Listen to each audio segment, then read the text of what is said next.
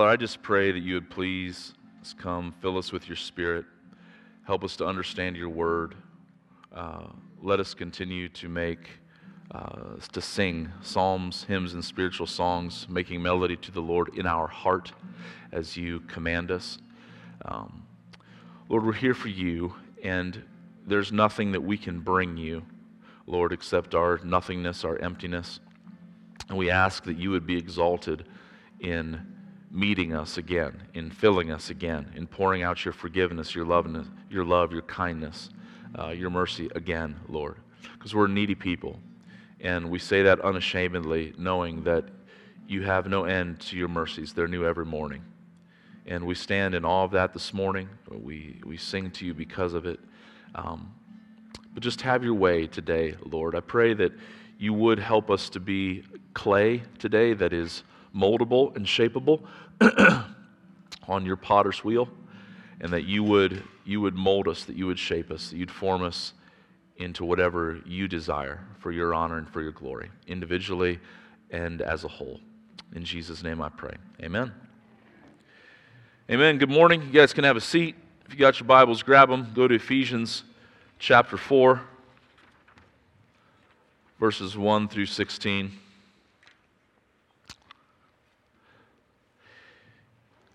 I've got like 25 points today in my sermon, so I'm gonna. Yeah, amen. Somebody say amen. Well, get comfy. No, I won't be able to get to all of them, but I'm just gonna jump right in and read here. We are transitioning into the second half of this book, and I'll talk more about that, where Paul is going to now begin to give some very practical commands. I pray that we would have hearts to receive this morning. But Ephesians chapter 1, I'm going to read Ephesians chapter 4, verse 1 through 16. I, therefore, a prisoner for the Lord, urge you to walk in a manner worthy of the calling to which you have been called, with all humility and gentleness, with patience, bearing with one another in love, eager to maintain the unity of the Spirit in the bond of peace. There is one body and one Spirit, just as you were called to one hope that belongs to your call, one Lord, one faith, one baptism, one God and Father of all, who is over all, through all, and in all. But grace was given to each one of us according to the measure of Christ's gift. Therefore it says, when he ascended on high, he led a host of captives, and he gave gifts to men. In saying he ascended, what does it mean but that he had also descended into the lower regions, the earth? He who descended is the one who also ascended far above all the heavens, that he might fill all things. And he gave the apostles, the prophets, the evangelists, the shepherds, and teachers to equip the saints for the work of ministry, for the building up of the body of Christ, until we all attain to the unity of the faith and of the knowledge of the Son of God, to mature manhood, to the measure of the stature of the fullness of Christ, so that we may no longer be children, tossed to and fro by the waves and carried about by every wind of doctrine, by human cunning, by craftiness in deceitful schemes.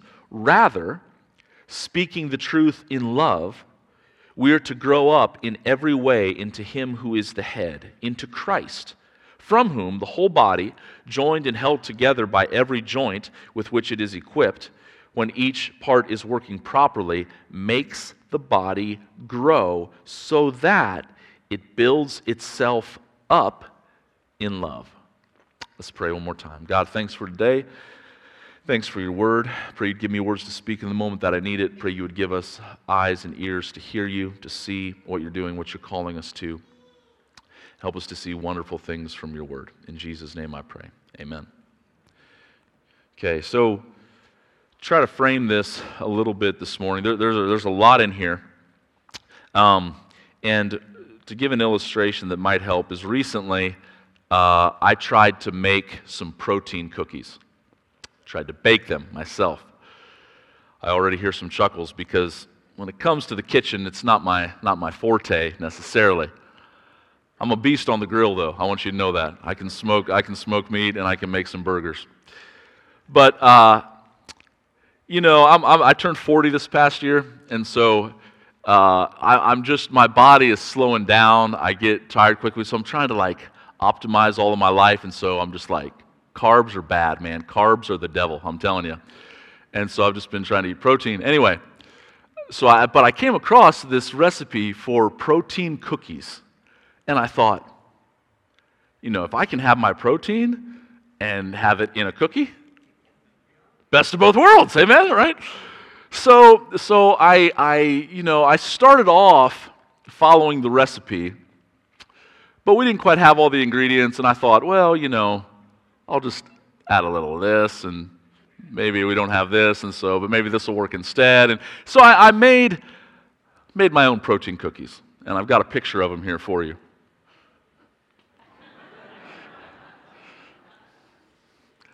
Now they resemble a certain type of emoji. Was the initial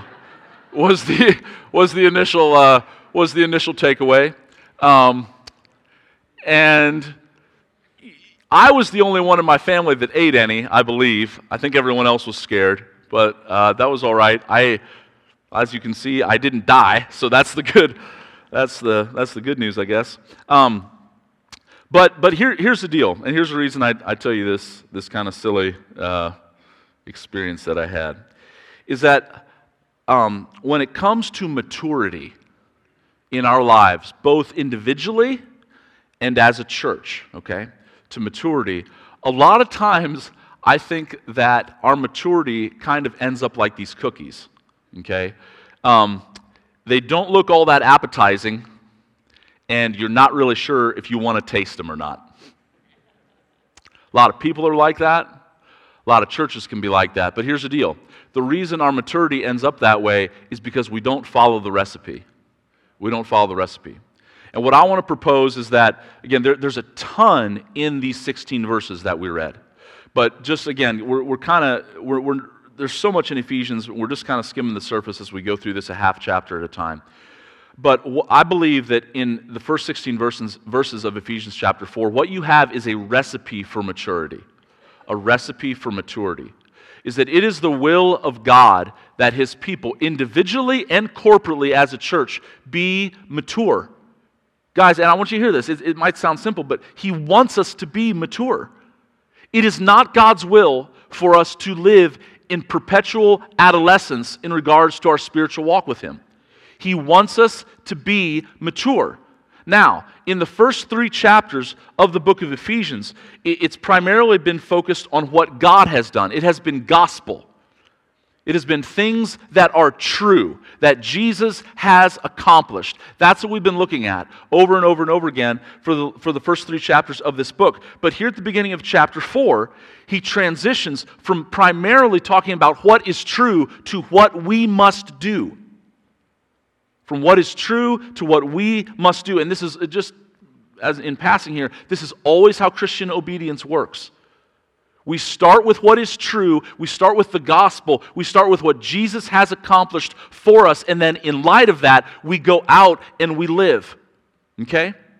And so in the first 3 chapters, we've talked a lot about what Christ has done to accomplish unity for us. We've talked about how He's made us bride, body, family, etc. But celebrating the positional unity that Christ has provided without pursuing the practical unity that Christ commands is to treat the grace of God with disdain and to treat it in vain. I want to say that again. I want you to hear this. To celebrate the positional unity that Christ has provided without pursuing the practical unity that Christ has commanded is to treat the grace of God in vain. And what I mean by that is this, is there's a sense in which absolutely 100% because of what Jesus has done, every single one of us in this room this morning that knows Him as our Lord and Savior, we are one in Christ.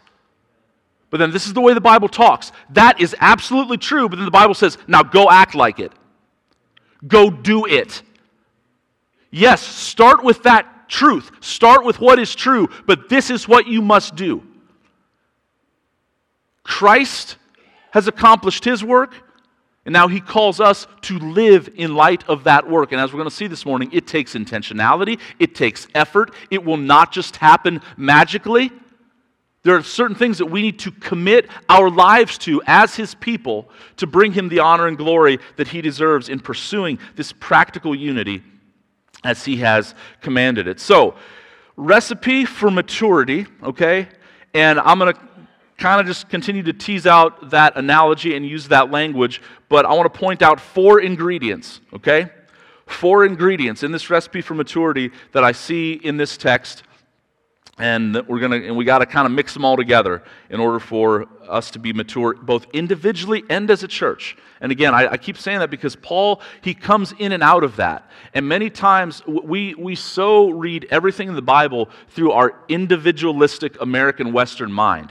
And it's not wrong, like we are individuals and you have to trust Jesus for yourself, okay? In order to be saved. But much of the way Paul talks, especially in the book of Ephesians and much of the New Testament, it's framed in terms of the corporate. It's framed in terms of the whole of the body, the church. And we tend not to think that way. But here are the 4 ingredients. Here are the 4 ingredients, okay? There are some personal attitudes, there are some doctrinal truths, spiritual gifts, and then one very simple action, okay? And I'm just going to walk through and show these to you, and then I'm going to come back and just give a couple of practical implications and applications. But personal attitudes, doctrinal truths, spiritual gifts, and one very simple action, okay? So first of all, starting in verse 1, Paul says, I therefore, a prisoner for the Lord, urge you to walk in a manner worthy of the calling to which you have been called. Now I think what he's talking about here, to walk in a manner worthy of the calling of which we've been called. What is this calling? It's all that he's talked about in chapters 1, 2, and 3. And if I had to sum that up, is that our lives are to be for the praise of his glorious grace.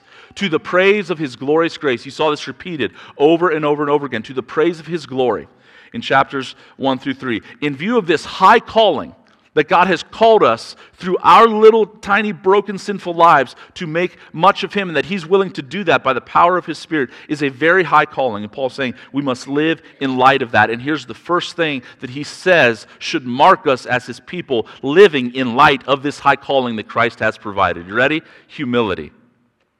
Humility. This is, throughout church history, commentators have always said this is the chief of the virtues. This is the chief of the virtues. Humility. It is not thinking less of self, but it is thinking of self less, as C.S. Lewis said. Humble people, we all like to be around them because they're not about themselves. And this humility can only be provided, I believe, through being preoccupied with Christ's humility. There's no humility like Christ's humility and the humility that he showed. In Philippians chapter 2, Paul says, if there's any encouragement in Christ, if any comfort from his love, if any fellowship with the Spirit, if any tenderness and compassion, then make my joy complete by being of like mind, being one in spirit and purpose. Do nothing out of selfish ambition or vain conceit, but in humility consider others as more important than yourselves. That's what humility is, considering others as more important than yourself. And this is the first of the personal attitudes that Paul is going to give here. Again, there's several lists here in this chapter. Humility. Secondly, gentleness. Other places it's translated meekness. It is the idea of power that is under control. It's the idea of when a dad wrestles with their little kids. You could really take it to them if you want to, but you're gentle. You have power, but you have to be under control. That we're gentle, that we're meek. Patience. Patience, a favorite for all of us, right? We all love patience. How long, let me ask you this, does it take a lot or does it take a little to frustrate you? Does it take a lot or does it take a little? It depends, amen. But we should be long-suffering, patient. And then next, bearing with one another in love. Bearing with. patient, bearing with this, it carries with it the idea, like Paul's telling us up front, this won't be easy. It's going to take effort. And man, how quick we can be to not put in the effort to pursue the practical unity in light of the positional unity that Christ has provided. Some of us don't like conflict. We don't like hard conversations. And we don't like certain people that just aren't like us or that rub us the wrong way. And we're not very willing always to bear with one another in love. All these personal attitudes. Also, here's another attitude. Verse 3, that we should be eager to maintain the unity of the Spirit in the bond of peace. Eager. It's not just going to happen. When a conflict comes up, when a conflict arises, we should be quick to maintain the unity of the Spirit in the bond of peace. Several commentaries that I read this past week, speaking of this word eager, we're kind of catching it here in the English, but the way it's framed in the original sentence structure in the Greek, this is super emphasized.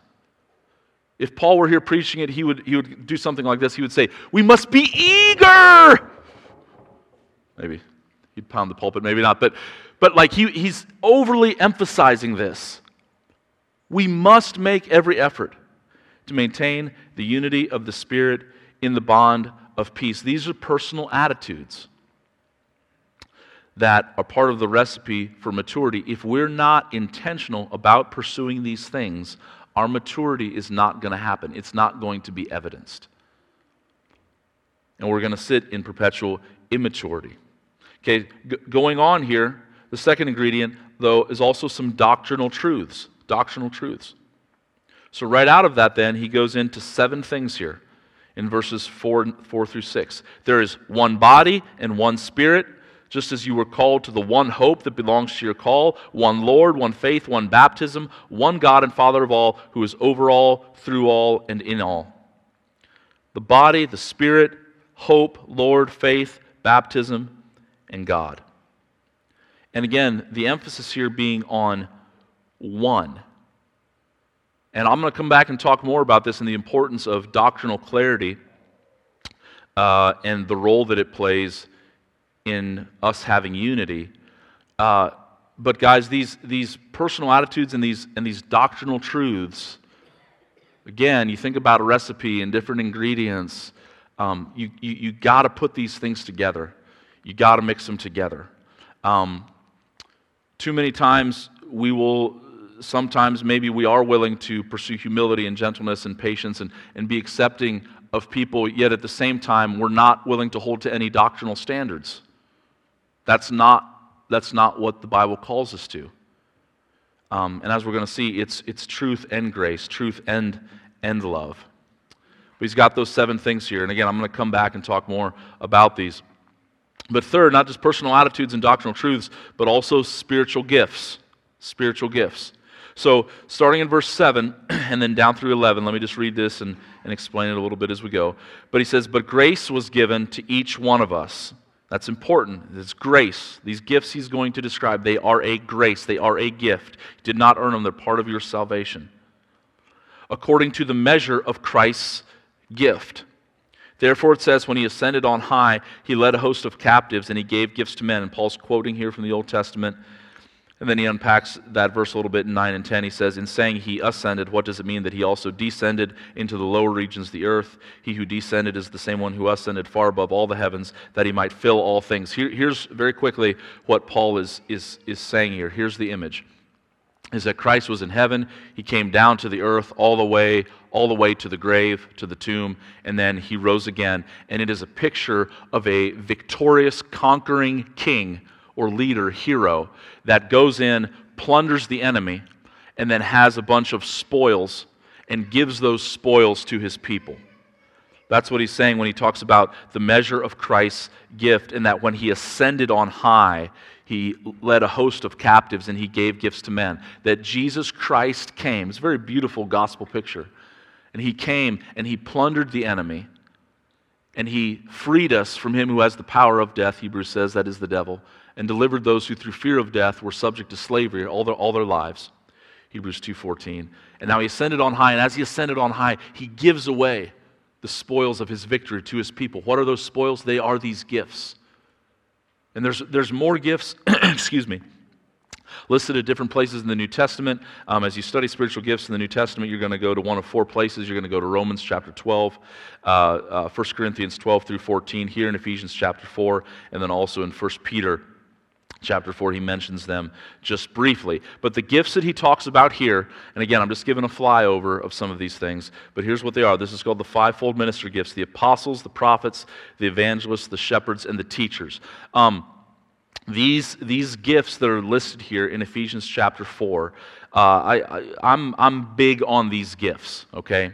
I'm big on these gifts. If you ever take our E2 course, one of the things that we'll spend a couple sessions talking about are these gifts, the APEST gifts. That's a little acronym: apostle, prophet, evangelist, shepherd, teacher. I believe, and let me just point out why briefly, is I believe that each and every single person in this room that knows Jesus Christ as your Savior has been given one of these gifts, okay? Now, let me clarify some things very quickly because they need to be clarified. One is, especially in regards to the gift of apostle and the gift of prophet, is that we believe that that gift still exists, but we do not believe that that office still exists. And this is very important because there's a lot of false teachers today who claim apostolic authority in the sense of the things that they say or the things that they speak or the things that they might quote-unquote prophesy are somehow on par with Scripture or are somehow inspired. And I want to tell you something, that's absolutely false every single time. Whenever you hear somebody say that, I want you to know that you just need to run. They're a false teacher, and they're undermining the authority of the Word of God. But we do believe not in the office of apostle or the office of prophet, but in the gift of those things. So here's what I mean, is that apostle, it literally just means sent one, or one who is sent. When the Bible was being translated throughout church history, when it was translated into Latin, the Latin word is missio for apostle, okay? The Latin word is missio, and the reason that's important is that's just where we get the word missionary. And that's what we believe about the apostles. The apostle's like the missionary. The apostle is the one that wants to drive the church forward in mission, wants to plant churches. If you study the lives of the apostles in the New Testament, like Paul and Peter, that's what they did in the book of Acts. Yes, they evangelized, but they planted churches. They established churches. That is what the apostle does, and we believe that there are still people with that missionary-type gift that want to plant churches and drive the mission forward into places where the church is not fully established. In the same way with the prophet, in the Old Testament there was the office of prophet. The office of prophet. And when they spoke, like Isaiah, Jeremiah, Ezekiel, many of the minor prophets, Micah, Amos, when they spoke, it was the Word of God. That does not exist anymore. Okay? The canon of Scripture, of Revelation, is closed. Genesis, Revelation, it is sufficient, it is inspired, it is absolutely enough. But we do believe in a type of prophetic gifting that is still given to the church what the prophet's going to primarily do is constantly call the church back to repentance and back to right relationship with God. Okay?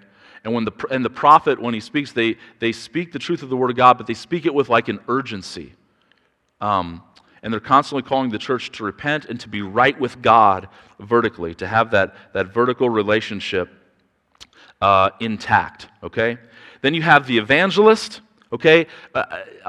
Again, culture plays such a role in shaping the way we interpret things, and it's important that we get our definitions from the Bible. But most of us, when we think of the evangelist, we probably think of Billy Graham or somebody doing some sort of a stadium crusade. I'm not in any way going to say that that's not evangelism, but the idea of the evangelist is kind of like the recruiter to the family. And they're constantly going out and they're wanting to reach people and to bring them in and to unite them. And so where the apostle wants to drive the mission forward, take the church out, and plant new churches, the prophet is calling people to go vertically with God. The evangelist wants to go out and find those individual lost sheep and bring them into the fold. Okay? And then finally you have the shepherds and the teachers. Many times this is translated pastor, but shepherd is the literal translation here. And it's just the idea of the shepherd wants to care for people. He wants to make sure everybody's okay. He wants to make sure everybody's all right, and the teacher wants to just establish truth, where the prophet is all about speaking the truth of the Word of God that is most relevant right now for this moment and what the church most needs to hear in this moment. The teacher is about establishing foundations of truth, of doctrinal truth. Doesn't matter what the truth is, they just want to teach all truth and build foundations in people's lives. Does it make sense? You with me? I know that was a lot of information there, but again, just showing you the ingredients that I think Paul wants us to hold together here is you've got these personal attitudes, okay, in verses 2 and 3, and then you've got this list of doctrinal truths, and then this list of spiritual gifts. Okay, this is part of it. And then finally, the last ingredient is this one simple command. One simple command. Okay? And that is found in verse 15. Okay? Verse 15, he says this, rather, speaking the truth in love. Speaking the truth in love. This is the one command that no matter how you're gifted, apostle, prophet, evangelist, shepherd, teacher. And by the way, let me go back for just a second here. Let me go back for just a second and show you why I think that each one of us has those gifts. It's in the text, okay? But if you look at verse 7, it says, but grace was given to each one of us. To each one of us. Okay? And then also, if you jump down into verse 15, middle of verse 15, he says, we are to grow up in every way into him who is the head, into Christ, from whom the whole body, joined and held together by every joint with which it is equipped, when each part is working properly. So again, every one of us has one of these gifts. But here's the simple command, is that we speak the truth in love. And some of us in this room struggle with one part of that, and some of us struggle with the other part. Some of us struggle to speak the truth. We have a hard time speaking the truth to people. Not all the time. When I say speak truth isn't a bad thing. In fact, in the context, primarily what he's talking about is speaking the truth of the gospel, the truth as it is in Jesus, as he's going to mention next week, which we'll look at in the upcoming verses. But some of us struggle with speaking truth. Some of us struggle with speaking the truth in love. Some of us have no problem speaking truth. Yeah? But we have a hard time doing it in love. And while it's a very simple command, it's not always easy, right? You've heard me say this before, that the life of discipleship, what God calls us to, I'll give you that it's not easy, but here's the thing, it's not complicated. Don't confuse those two. Well, I don't know what I'm supposed to do. Why does God hide his will? Why does he make it so difficult? He doesn't. He really doesn't. It's just most of the times we don't like to do the simple things that he calls us to do. Like maybe going and having a difficult conversation, or maybe going and telling somebody that they hurt you, or maybe going and asking somebody for forgiveness because you hurt them. We don't like to do those things. It's very simple. It's not complicated, but it is hard because we resist those things. Okay? So there are the 4 ingredients. Now I just want to give you a couple of just practical kind of takeaways in regards to these personal attitudes, doctrinal truths, spiritual gifts, and this one simple command of speaking the truth in love. Number 1, allow the doctrinal truths to shape your personal attitudes. Okay? Allow the doctrinal truths to shape your personal attitudes. What do I mean? I mean that in regards to struggling with showing somebody humility, gentleness, patience, bearing with them in love, and you're not really eager to maintain the unity of the Spirit in the bond of peace with a certain individual, you need to allow those attitudes to be shaped by the doctrinal truths that Paul lays out right after that. So what I mean is, if I'm struggling to love so-and-so in the way that God requires of me, I need to preach the gospel both to myself and also in light of who they are and what God has done for them. Is that the same Spirit that lives in me lives in them by grace? Is it the same body that I'm a part of? They're also a part of because of what Jesus did. The same hope that I have of heaven someday, they're going to be there with me. The same Lord Jesus that I try to follow, they're trying to follow him too. The same faith that I profess, they have the same faith. The baptism that I've identified with in dying and raising to Christ, they've done the same thing. And the same God that I call Father, they also call Father. Allow the doctrinal truths to shape your personal attitudes. Colossians chapter 3, verses 12 through 14. Paul says, put on then. Put on. It's the idea of clothing yourself. Put on then as God's chosen ones, holy and beloved, compassionate hearts, kindness, humility, meekness, and patience, bearing with one another, and if one has a complaint against another, forgiving each other, as the Lord has forgiven you, so you also must forgive. Then he says this, and above all, put on love, which binds everything together in perfect harmony. So many of us would be served well if we would spend the same amount of time each morning putting on the attitude of love and putting on a heart of love as much as we spend time picking out our wardrobe for that day. Yeah? And you all look wonderful, by the way, so God bless you in that. But take time to prepare your heart for the day in light of the truth that God has provided. Okay? Secondly, though, do not fall into the trap of pursuing unity for the sake of unity. So again, there's some things here that I'm saying that I understand I'm holding in tension. I'm not talking out of two sides of my mouth. I'm just trying to show you that the Scripture shows us both. But don't fall into the trap of pursuing unity for the sake of unity. Here's what I mean. This is very popular in the American church. We know we're not unified, and so we like to have little group church rallies that make it look like we're unified when we're not really unified. And so we come together and we say, we're one in Christ, we should be unified, and let's all get together and sing and kind of sing Kumbaya, and then the end of it is just that, well, here we are, we're unified, right? Listen, you cannot be unified around unity. You cannot be unified around unity. You have to be unified around truth and the mission that God has given us to accomplish. And I want to show you here kind of the progression and how unity plays into this and how it mingles with maturity, okay? So it's unity is not an ends, it is a means. Unity is a means of bringing about maturity, and maturity is to bring about stability, okay? So go down underneath the gifts there in verse 12, and look at verses 12 through 14 with me. After he lists the gifts, he says he gives these things, he gives these gifts, and again, I would argue to each one of us in different measure and in different ways.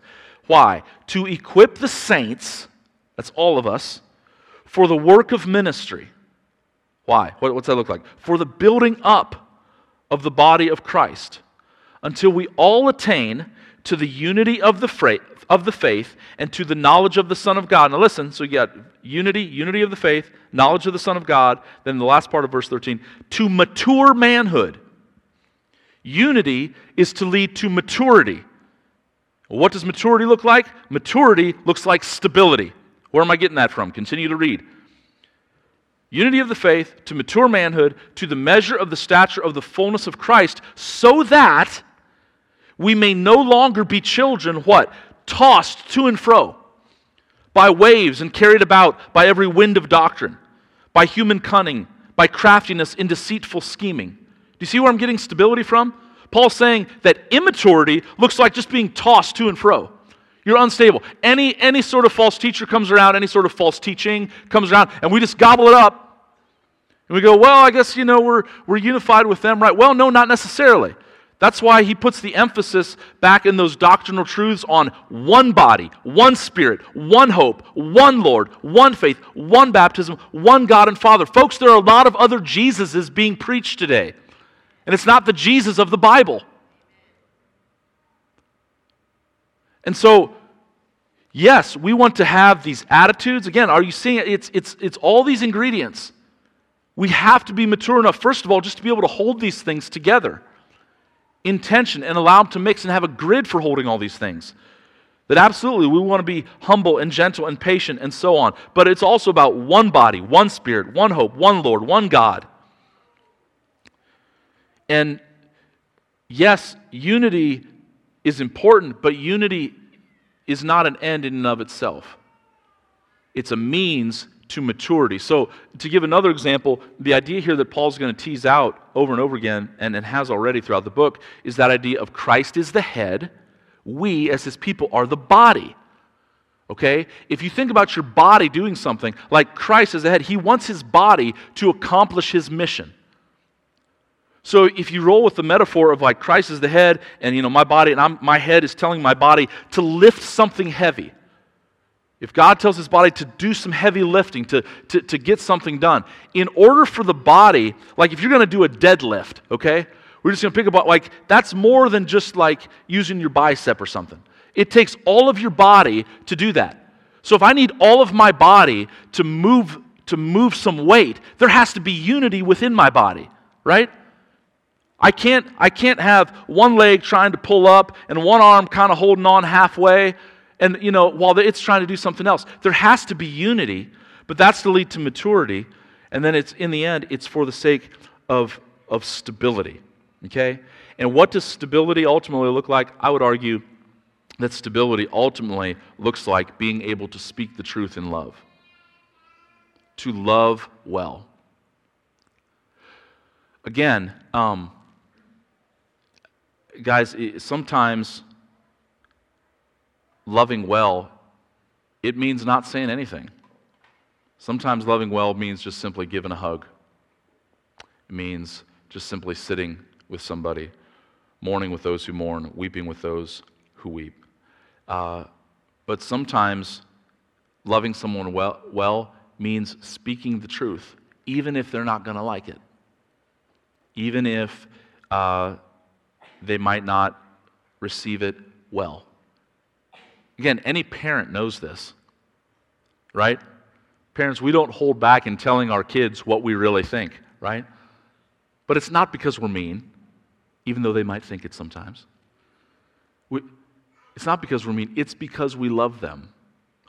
And we want the best for them. Maturity ultimately looks like love. Paul's going to go on. I don't want to jump ahead too much because we're going to be talking about this over the next couple weeks. But if you'll jump over just very quickly to Ephesians chapter 5, verses 1 and 2. He says, "Therefore be imitators of God as beloved children, and walk in love." Walk in love, as Christ loved us and gave himself up for us as a fragrant offering and sacrifice to God. We measure the wrong things sometimes. Has anybody ever heard of I believe it's the Elias Sports Bureau? Anybody? Yeah, Raw. Yeah, ESPN. It's like the only station that I watch on TV when I'm eating my protein cookies that tasted terrible. But Elias Sports Bureau, we've become in sports, we've become obsessed with metrics over the last couple years. So you have this group called the Elias Sports Bureau now that they measure metrics and statistics on absolutely everything. And so it's bizarre how in-depth they go into it. I mean, they can tell you who made the most left-handed three-pointers on a Tuesday night on games that started at 7 o'clock east of the Mississippi. I mean, it's just weird, bizarre, all the statistics that they have. And in America, in church, we like to measure things too. However, I heard Jim Cymbala say one time that the things that we like to measure are the ABCs: attendance, buildings, and cash. Okay? And I just want to submit to you that that's the wrong metric. There are metrics in the Bible that God wants us to measure, to be aware of, but I would say the primary metric that he wants us to be aware of is this: love. How well are you loving people? How well are we all loving each other in light of the love that we have experienced in Christ? Doctrinal clarity should lead to sacrificial love if we truly understand it. if we truly understand what Christ has done and are clear on our doctrine, and that it is by grace alone, through faith alone, in Christ alone, this is, Paul talks about these one Lord, one faith, one baptism, then it should lead to sacrificial love. Don't forget, don't miss Paul's mention of love here in this chapter, like in verse 2, bearing with one another in love, speaking the truth in love. Verse 16, so that the body builds itself up in love. Don't miss the connection between this and what we just talked about last week. Paul's prayer. That we're to be continuously praying that God would let us know how wide and how long and how high and how deep His love for us is. And as we're continually amazed by His love, then that love is going to come through us. But don't fall into the trap of pursuing unity for the sake of unity. Third, just savor the wisdom of God in causing us to need each other and in making us different. Okay? So there are things in this list like the personal attitudes and the doctrinal truths. Those personal attitudes are things that we are all to be pursuing. We're to be the same in those attitudes. The doctrinal truths, the one Lord, one faith, one baptism, all that stuff, we are one in those. That's true for all of us who have trusted Christ. Okay? So there's ways that we are the same and they unite us. But there are also ways that we are different and they too unite us. And that's these giftings that he lists here. And just very quickly, like, guys, sometimes we can get in disagreements in the church because we have different opinions on the way that we should pursue the solution to a problem, okay? And all it is people with different gifts seeing different aspects of solutions of ways to fix the problem. Let me give you an example, okay? So let's take a big problem in our world, okay? Let's say you've got a hot spot in the world somewhere that is a hotspot for human trafficking. Okay, we can all agree that human trafficking, child slavery, any sort of slavery, it's evil and it's wrong. Okay, as the apostle looks at that, he's going to want to go there and he's going to want to probably plant a church. He's going to want to take the church forward in mission and plant churches in those places. The prophet is going to say we need to pray, and the prophet is going to call for justice. Okay? The evangelist is going to want to go there and share the gospel in that region and get people saved. The shepherd is going to want to care for those who have been hurt by that evil act of slavery. And the teacher is going to want to educate the culture in that area on how to identify some of the evils of it and some of the systems that help uphold that evil. Now, which one of those is right? All of them. All of them. And so when we have a disagreement with somebody over the way that you should pursue a solution to a problem, embrace it and understand that God has given different gifts to different people, and your gift matters, okay? Each one of you here this morning, if you call Mercy Hill home and if you know Jesus Christ as your personal Savior, you play a role in making us who we are. You hear me? You play a role in making us who we are, in shaping the culture of our church, and in helping our church to be mature. Again, look at the language. I know I'm just reading this a lot this morning, but the sermon is right here. Look at what Paul says.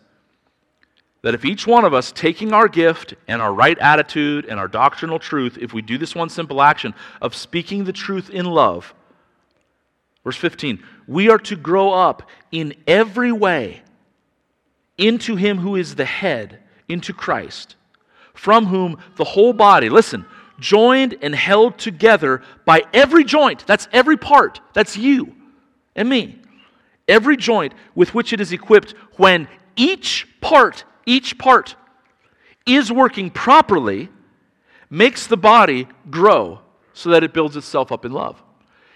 If you call Mercy Hill home, you do not get to choose whether or not you influence the growth of another individual in this church. It's just a matter of, are you going to influence it positively or negatively? Yeah? Each part plays a role, but each part needs to be working properly. Well, what does that look like? It looks like having these attitudes. It looks like embracing right doctrinal truths. It looks like understanding that you have a spiritual gift and that you're called to use it. We all play a role in each other's sanctification. And this is just the last thing that I want to say here as we begin to wrap up. Is number 4, and if you hear nothing else, hear what I'm about to say. is that your sanctification just simply meaning the practical process of you becoming more Christ-like. Listen to me. Your sanctification will not thrive in isolation. Your sanctification will not thrive in isolation. We have grown up in America believing the lie, the myth, that as long as I got me, my Bible, and Jesus, I don't need anybody else. That is a lie. That is not the way the Bible talks about the local church. It's not.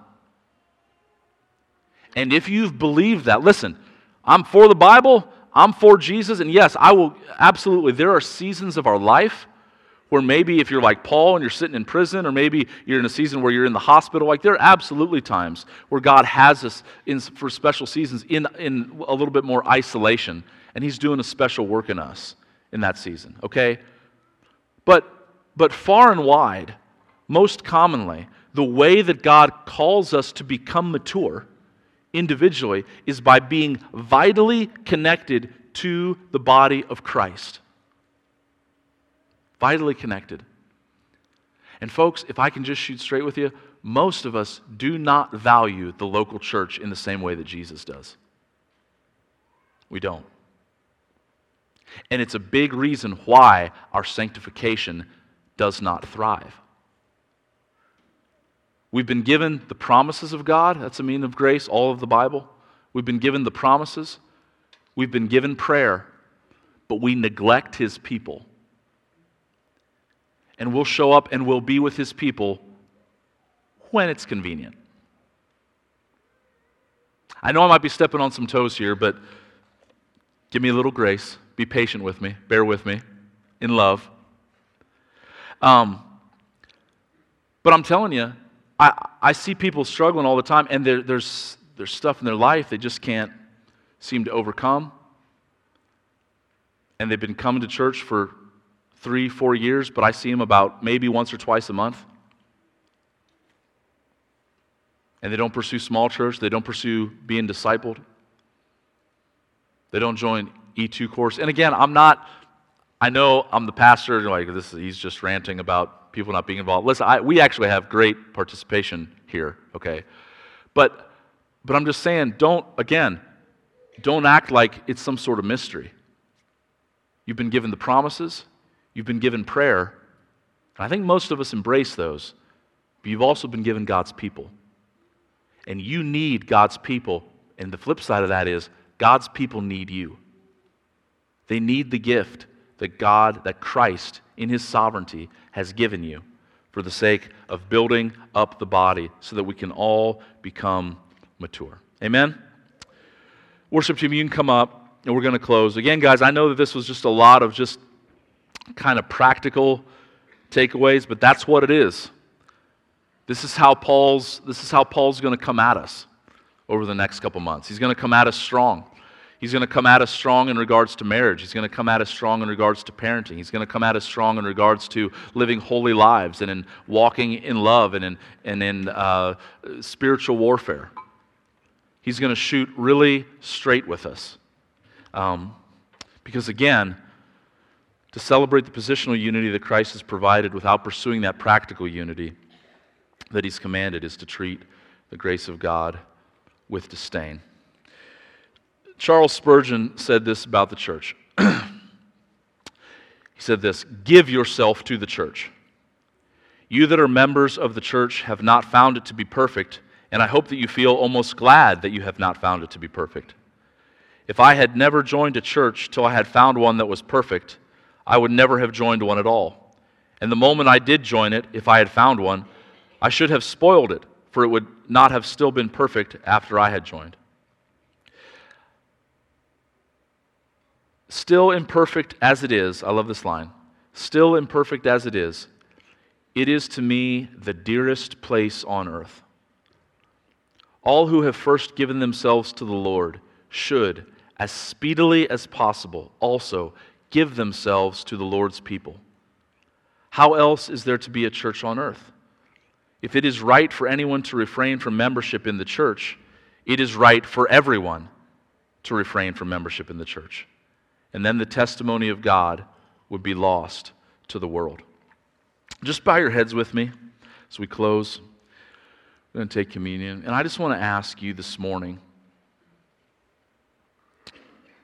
to think about a couple things. One is, if everyone in the church was as committed to the church as you are, what would that church look like?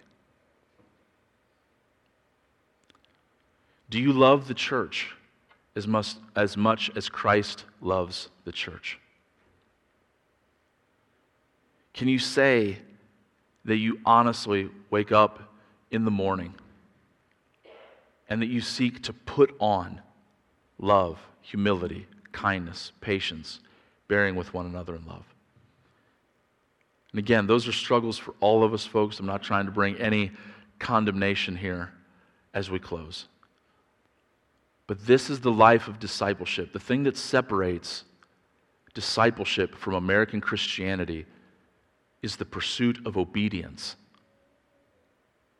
Not to earn salvation, not to earn grace. Grace is unmerited, but in light of grace, we pursue these things. Do you struggle more with speaking the truth, or do you struggle more with speaking the truth in love? Search your heart. And I just also want to tell you this by way of encouragement, is just that when I meet with new people that have been coming to Mercy Hill for a while, and I get to meet them for the first time, and they're just seeking to get involved, they always say two things, not always, but far and away the two most consistent comments that I get are, one, they said, "We like that you just teach the Bible."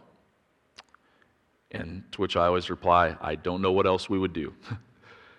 And then secondly, the comment I get very regularly is, "When we first came, we felt so loved." We felt so loved. And I truly want to encourage you guys, especially all those that call Mercy Hill home. You are doing a good job. Let's continue to do it for God's honor and glory. Father, we thank you for your word this morning. Thank you for being good to us. God, I pray that now as we sing again and as we take communion, that you would help us to search our hearts